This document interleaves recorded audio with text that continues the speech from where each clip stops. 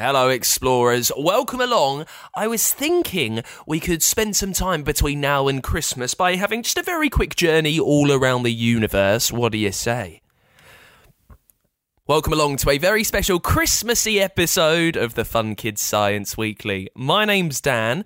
Thank you so much for listening and for following and for sharing and being there with us all year. Now, this week we're actually learning about one of my favourite parts of the year.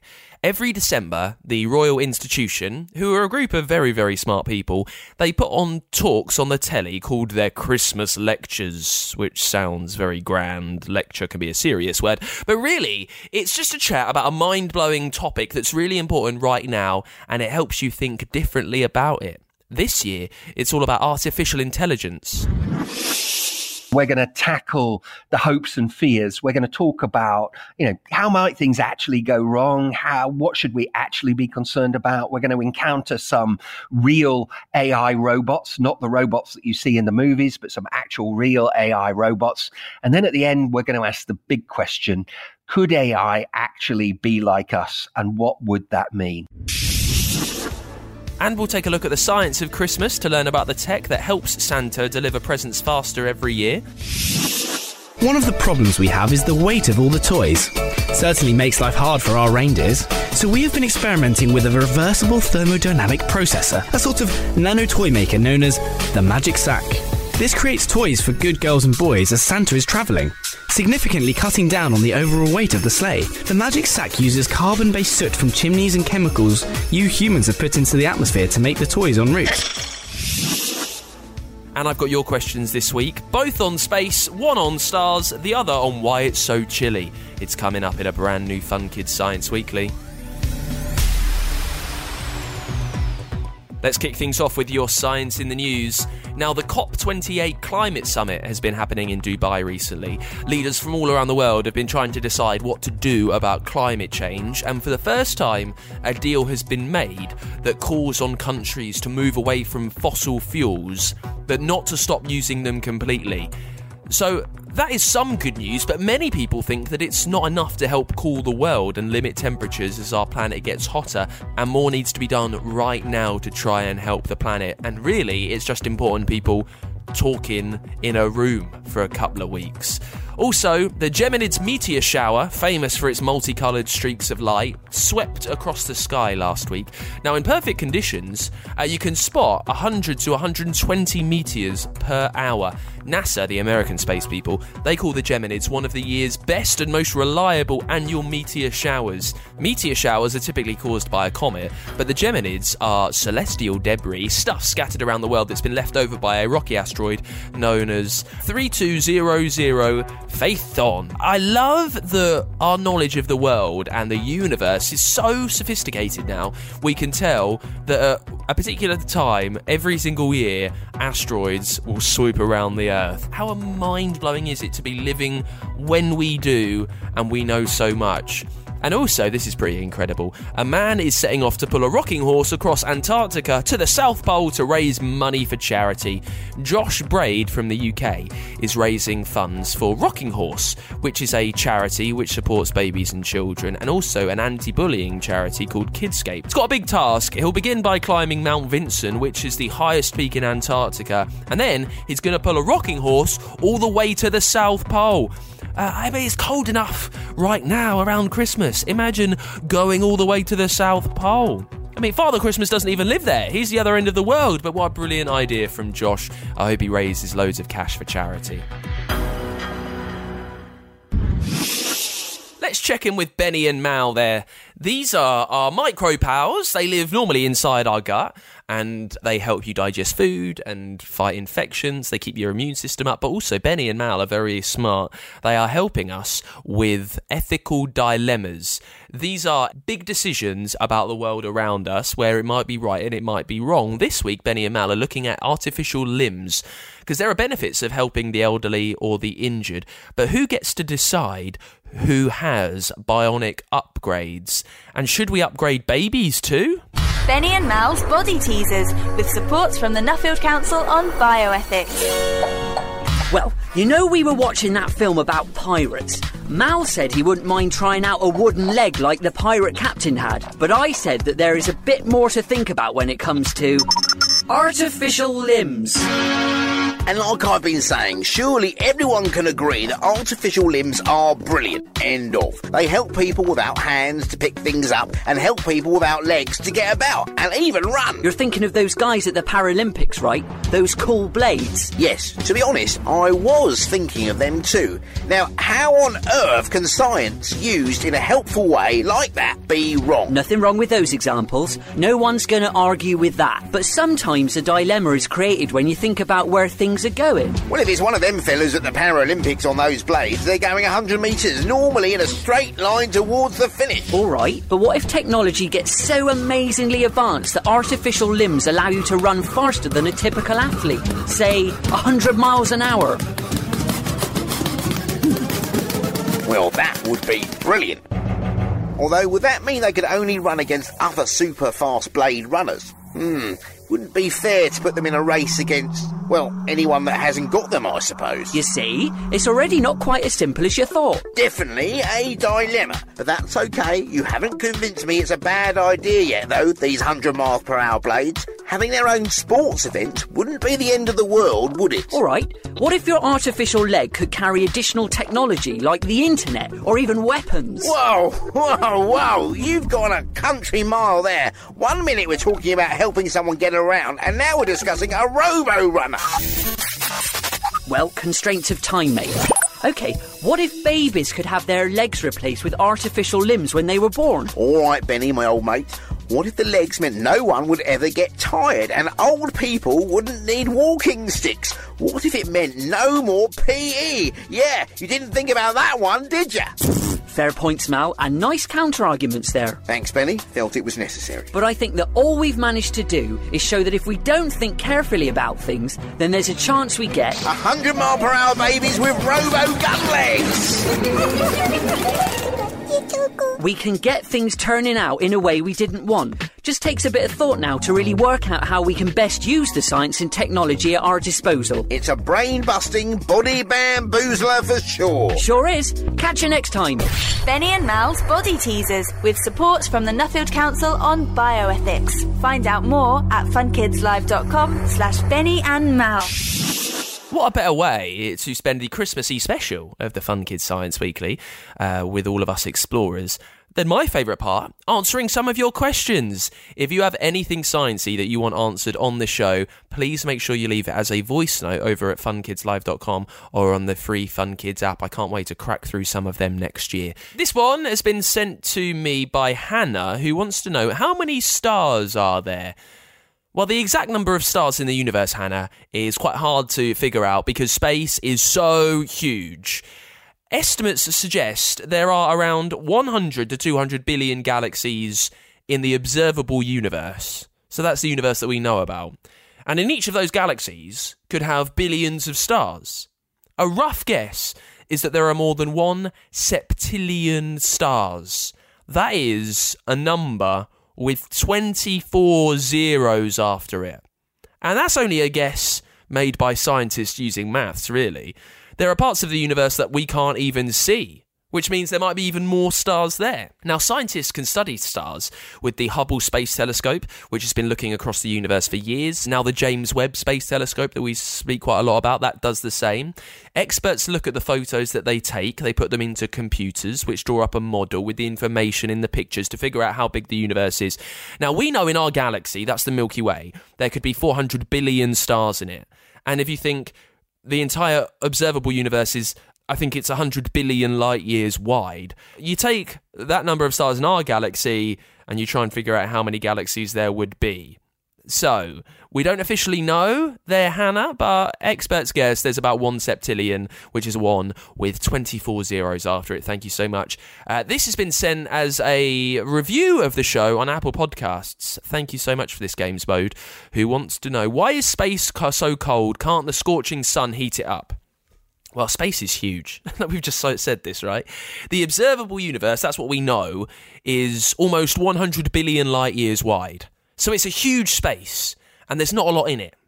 Now, for something to have heat, it needs particles in it that can trap heat energy and pass it on. The problem is, in space, there's almost nothing. So there's nothing to hold that energy, there's nothing to pass it on. And get this, when the Big Bang happened, experts think it released some microwaves into the universe, which is still there today, and they still glow across the universe. The problem is, they are cold microwaves, they are frozen. It's like having a radiator on in your home set to the chilliest mode everywhere, all the time. It makes it freezing. Now, here on Earth, we have an atmosphere with lots of gas and particles in it, and that traps the sun's heat. But other planets near stars might not have that atmosphere, so none of the heat they get sticks around. And that is why space is so cold at Games Mode. Thank you so much. So, heading into the new year, I'd love your resolution to be, you will send me a question as a voice note on the free Fun Kids app. You can do that at funkidslive.com if you find the Science Weekly page. And I would love to answer your questions and hear you star in our show next time. I'm so excited. Let's get to this week's Dangerous Dan there, where we're exploring the Americas, speaking about some of the most mean, weird, strange, deadly things around. Well, this week we're taking a look at the southern flannel moth. And it's almost Christmassy. This creature is very hairy and hair is cozy, so I guess that could be Christmassy. And it's got a lot of names, like the puss caterpillar, the woolly slug, or the fire caterpillar. And, well, fires crackling are quite Christmassy. Anyway, the puss caterpillar, as a moth, has got wild, distinctive colours, browns and whites and oranges and greys. It looks a bit like a cat, which is how it gets the name puss caterpillar. As an adult moth, though, it's not too dangerous. When it's a baby caterpillar, when it's a larva, that's where things get sticky. It's covered in this thick fur, and that fur covers something else. In it are lots of tiny, stinging, venomous spines that cause extremely painful reactions. People who have been stung feel like it's burning. They get sick. They get rashes and blisters, they have trouble breathing. People who have been stung say it's like your bone has been broken. And it shows how amazing wildlife is. This tiny creature can do such an extreme amount of damage, cause such pain to us massive humans. That is why this furry, cute little caterpillar, with a very dangerous hidden sting, the southern flannel moth, the puss caterpillar, the fire caterpillar, it's why it goes straight onto our Dangerous Dan list. It's the Fun Kids Science Weekly. Now, I get excited for this moment every single year. Not just for Christmas, sure, but also to hear all about the Royal Institution's Christmas lectures. We do this every year. Very smart stuff that you will love. Now, this year, Professor Mike Wooldridge is doing one about AI, artificial intelligence. He's a professor of it at the University of Oxford and joins us now. Mike, thank you for being there. Thank you for inviting me. Here's what I find amazing. To be a professor of something, surely you needed to study, to immerse yourself in this world for ages to become a full-on professor. But AI, to me, seems relatively new. When did you first think that this was something you are interested in and that AI might be the future for you? Well, it may seem that artificial intelligence is a new thing, but it really isn't. It's actually been studied since the 1950s. Now, I'm not that old, but I got interested in artificial intelligence when I was studying for my degree in the 1980s, and I started studying for my PhD, my doctorate in 1989, and I started studying AI because I just found it fascinating, and it's the only thing I've ever done since then. I've never done anything else. AI has been my life. Now, I have to tell you, for most of that time since then, it was a nice, quiet existence. Nobody bothered me. I didn't bother anybody else. But things started to go a little bit crazy in AI about 10 years ago. And then over the last year, my goodness, things have got very, very crazy. Why has it suddenly snowballed over the last year? In my time of doing this podcast, I remember the first few years of it. Yeah, we spoke about AI, but it still seemed this far off idea that might happen. But as you say, over the last 12 months, bam, it's huge. Why is that, Mike? Well, so AI started to take off around about 10 years ago because for the first time, AI started to work on some really interesting problems, like being able to translate from one language to another. This is something that AI researchers have literally been working on since the 1950s with relatively slow progress, but AI started to work on that problem and many other problems at scale, as we say in the business. And why did it start to work? Because it turns out that to make AI AI work on really interesting problems. You need lots and lots of data, what's called training data, in order to build the AI. And you need lots and lots of computer power. And the computer power was just too expensive to make it feasible until recently. But now, in the last decade, we've entered the age of big data.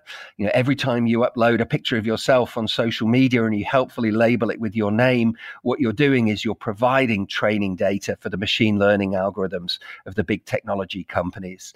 So we're in the age of big data. We've got lots and lots of data available, which can be used for training AI, but also we're in the age of cheap computer power. Computer power is just much, much, much cheaper than it was even at the turn of the century. So it's those two ingredients in particular that have come together to make AI work over the last 10 years.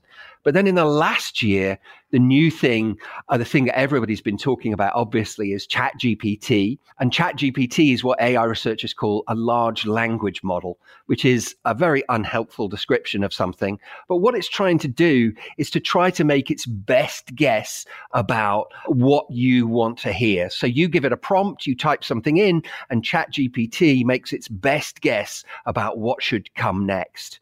Now, in order to make that work, it turned out you needed unimaginably huge amounts of data and unimaginably large amounts of computer power.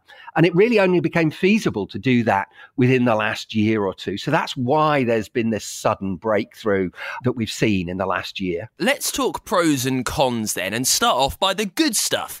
For you, what makes you most excited about AI and the benefits that it could have for us as humans? So the thing that I find most exciting, the thing that gets me out of bed in the morning, is applications, for example, in healthcare. So we've now got AI systems that can recognize tumors, cancers on X-ray scans. We've got AI that can recognize abnormalities in fetuses in pregnant women, babies in pregnant women. We've got AI that can help doctors to diagnose the causes of heart disease and so on.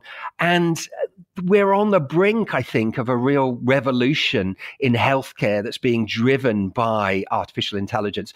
And this is going to be so beneficial. It's going to affect so many lives. It's going to improve the quality of life for so many people. And I think that's really wonderful and really exciting. And that is what I hold on to in amongst all the doomy discussions around AI. I know that there are those doomy discussions, and I don't love focusing on them, but just while we have you, who is by far the smartest player in the AI game that I've ever spoken to, it would be a bit silly if I didn't ask you, what are some things that you might be worried about a little bit, just little ethical niggles perhaps that are in your brain when you're working with AI? What are you worried about? Well, one of the examples, we could talk about a number of these, but one of the examples is the problem of bias. So suppose you're a bank and you want to decide who gets a mortgage or a bank loan, which may not be something that your listeners are doing right now, but they surely will do within a few years or so.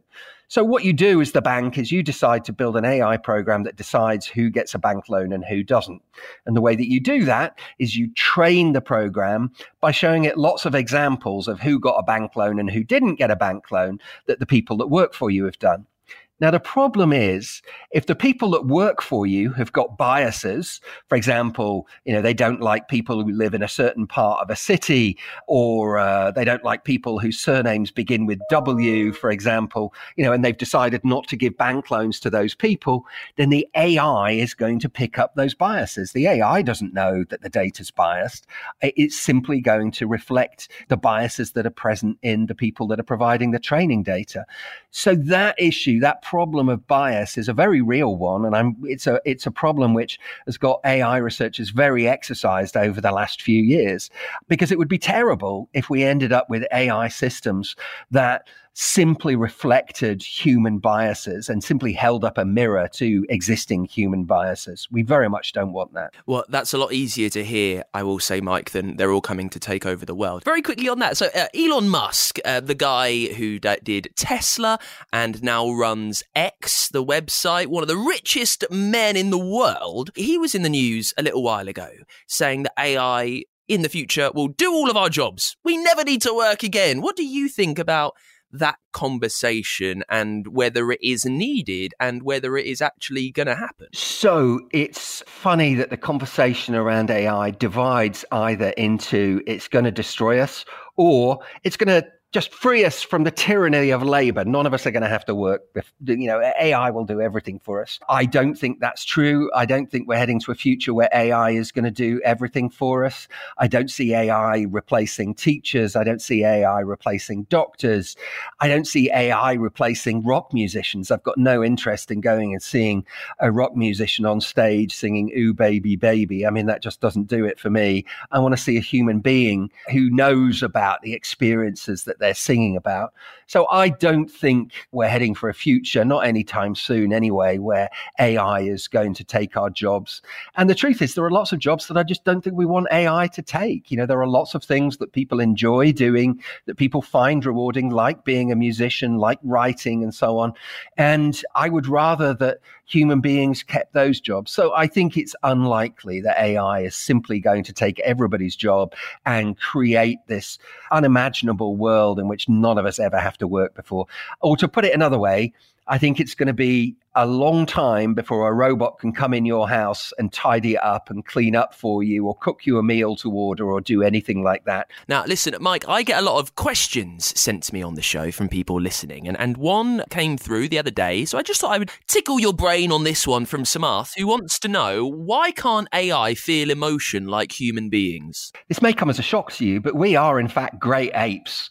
Our closest genetic relatives are the great apes, orangutans, gorillas, chimpanzees. And it's not that long ago in evolutionary terms that we diverged from them.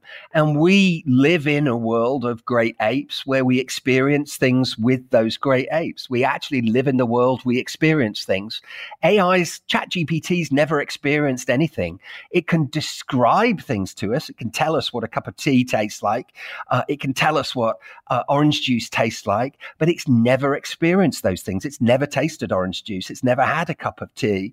And so, AI is fundamentally limited in that respect. And for that reason, it's fundamentally different to you and I. It's never experienced anything. You will be touching on these and no doubt loads more stuff in the Royal Institution's Christmas lectures this year. Just tell us, Mike, about a few things that you'll be looking at. The first lecture, we're going to look at what AI is and how it actually works. So we're going to look at neural networks, for example, and we'll see some very cool demos of neural networks and how they're trained.